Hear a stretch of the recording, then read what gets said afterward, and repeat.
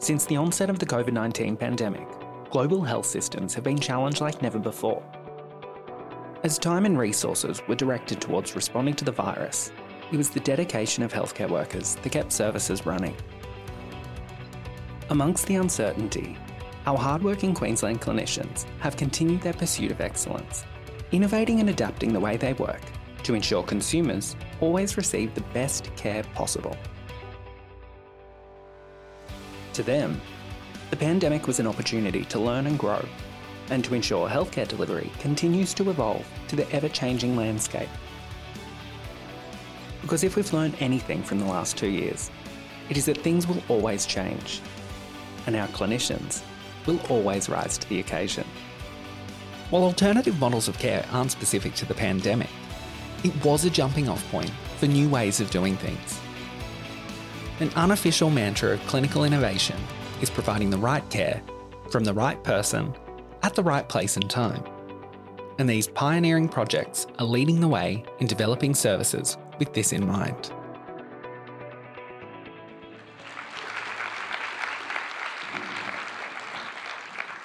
Thank you for coming along to our presentation. Today we're going to speak about the TeleHandover program at Mackay. But before we start going through the slides, we want to quickly touch on the patient discharge. The definition of a discharge is to tell someone officially that they can or must leave a situation, to remove or send forth, to get rid of a burden or load. It certainly sounds like we want to be rid of something that's not particularly convenient or important, doesn't it? In comparison, if we look at the definition of clinical handover, a clinical handover is an explicit transfer of information supporting the transfer of clinical accountability and responsibility between health professionals to enable continuity of care for the patient. I bet we all like to think that's what we do, right? Yet why do we still refer to our transfer document as a discharge summary? How often does our patient present to their next care provider and the discharge summary has not been received? Or, if it has, it's been written by a junior doctor who probably never even saw the patient during their hospital stay, so it's a cut and paste copy of other people's notes at best. So with this in mind, now to TeleHandover. So what is it? TeleHandover is an explicit transfer of information between members of interdisciplinary treating teams across different locations that occur virtually over video conference. That is, seeing and hearing all together at once. It is structured as a multidisciplinary case conference, and each discipline presenting their piece and having the opportunity to ask and respond to questions. Importantly, TeleHandover aims to involve the patient and their family or carers wherever it is appropriate to do so. Essentially, to sum up what is TeleHandover, it's a communication channel. It ensures everyone has the same information and is on the same treatment path with the patient. Any patient transferring from one site to another can be suitable for TeleHandover, but they are most useful when there is an element of complexity to the case. This may be related to the patient's condition, but it may also relate to the logistics of the transfer and the different capacity and capabilities of the sites and clinicians involved. We started with some preconceived notions of the sorts of conditions that would best benefit, and we were right in relation to rehab type cases. But as time goes by, we've seen this evolve and expand. For example, mental health was originally excluded. However, our inpatient unit identified a patient who was transferring back to South Queensland who could benefit. Judy arranged a TeleHandover and had a very successful outcome for them. Now, any case that the clinical teams deem appropriate will be accepted for the program. More recently, we have seen transfer of care to GPs for some of our complex rehab patients. GPs are thrilled to have the opportunity to discuss the case with the consultant and treating team with their patient all together. I'll now hand over to Judy for a few more slides. Thanks, Beck.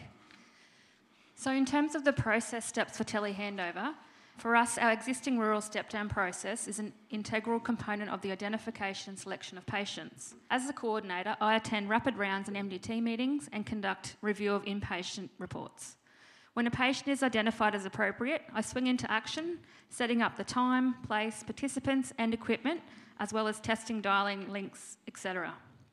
If required, TEMSU can connect the video conference, but we also have the ability to manage the dial-ins ourselves. Each handover has a nominated chair and note taker. In Mackay, I usually chair the meeting and record the audio so notes can be completed. The handover follows the SBAR format, and the clinical notes are disseminated to all participating Queensland Health sites. If TEMSU has been involved, they also note the interaction and disseminate notes as required. For reporting and funding purposes, we record the activity in the patient admission in Hibiscus. So with broader acceptance by clinicians, we now see telehandover routinely requested by some doctors, allied health staff, wards and rural facilities. We conduct telehandover involving stakeholders from other agencies such as NDIS, Specialist Palliative Rural Telehealth Service, also known as SPARTA, QCAT, GP practices, residential aged care facilities, and we provide clinical education with rural hospitals. And more importantly, we've had family members from all over the world linked in.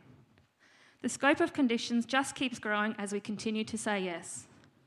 In terms of transfers, we have reclaimed 1,286 bed days at Mackay-based hospital from patients who've been stepped down to their own community hospital within our hospital and health service.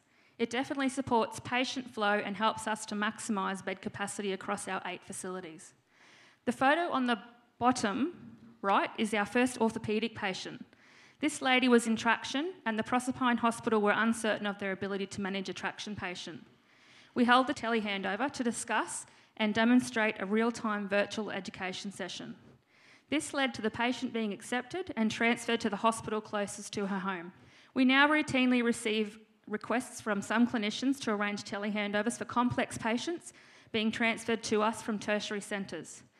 Having participated as the sending facility, our specialists are seeking to have the same level of clinical handover when they agree to accept patients coming to us.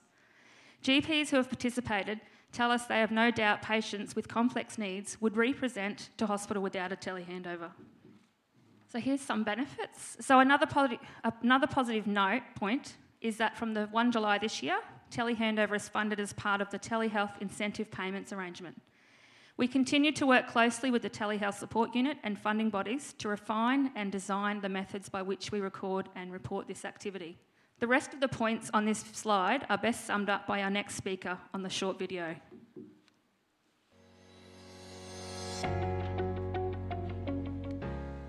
TeleHandover has really assisted with clinical handover in ensuring that continuity of care in terms of a patient's hospital admission. Many of our patients have been in hospital for many weeks, many months at a time, and they're really complex, and their needs and goals going forward are complex. Just like anything in medicine, a handover and an efficient handover process should occur between each stage of the hospital admission. And this allows a face-to-face, very humanistic, patient-centred approach to that process. I have not been involved in a telehandover at all in the almost 10 years I've been working in Queensland Health. I've only experienced it since coming to Mackay-based hospital, and since experiencing and being involved in the process, I would have to say it's irreplaceable in terms of the efficiency that it provides and the ease in which the handover process occurs. It reduces the amount of time that individual clinicians may need to do individual phone calls, and it gets us all in one place. I think the benefit for our patients, so my patients particularly, and they've had strokes and spinal cord injuries and traumatic brain injuries, it's really easy for people with disabilities to be disempowered in the hospital setting. And I think what telehandover provides is a voice for them and the ability for them to be involved and direct their healthcare in a system that quite easily can forget that they have a voice. Okay, so some other just general feedback from our participants. So all participating clinicians and patients are given an opportunity to feedback via a quick survey. To date, all but 2 clinicians said they would be happy to participate in another telehandover.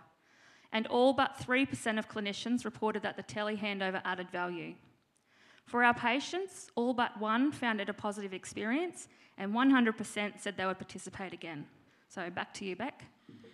So it can be challenging to coordinate lots of different people, finding times to suit workloads and shift patterns. It requires very good coordination to work well. Without a dedicated coordinator, it simply would not happen. Because it sits across so many jurisdictions and facilities, it really needs a central coordination point for consistency and accountability. The coordinator asks lots of questions and does a lot of research on who has touched the patient and who will touch the patient to ensure the right clinicians are involved. The timing of transfers can also impact all of this as well.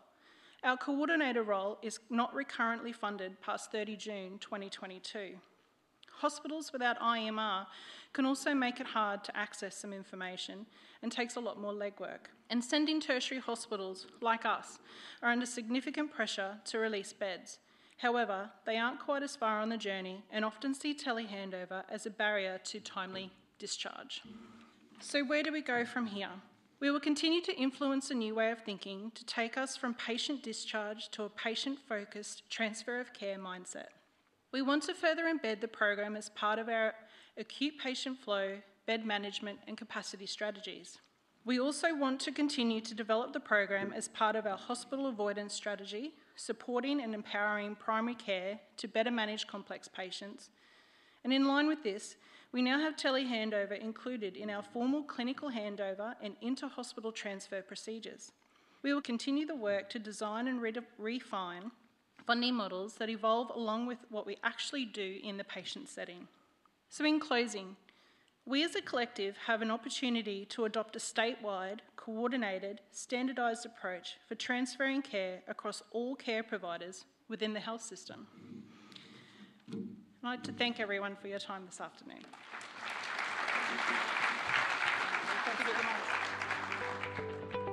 As always, thank you for listening to our podcast and taking the time to learn about the wonderful work of Queensland's frontline clinicians.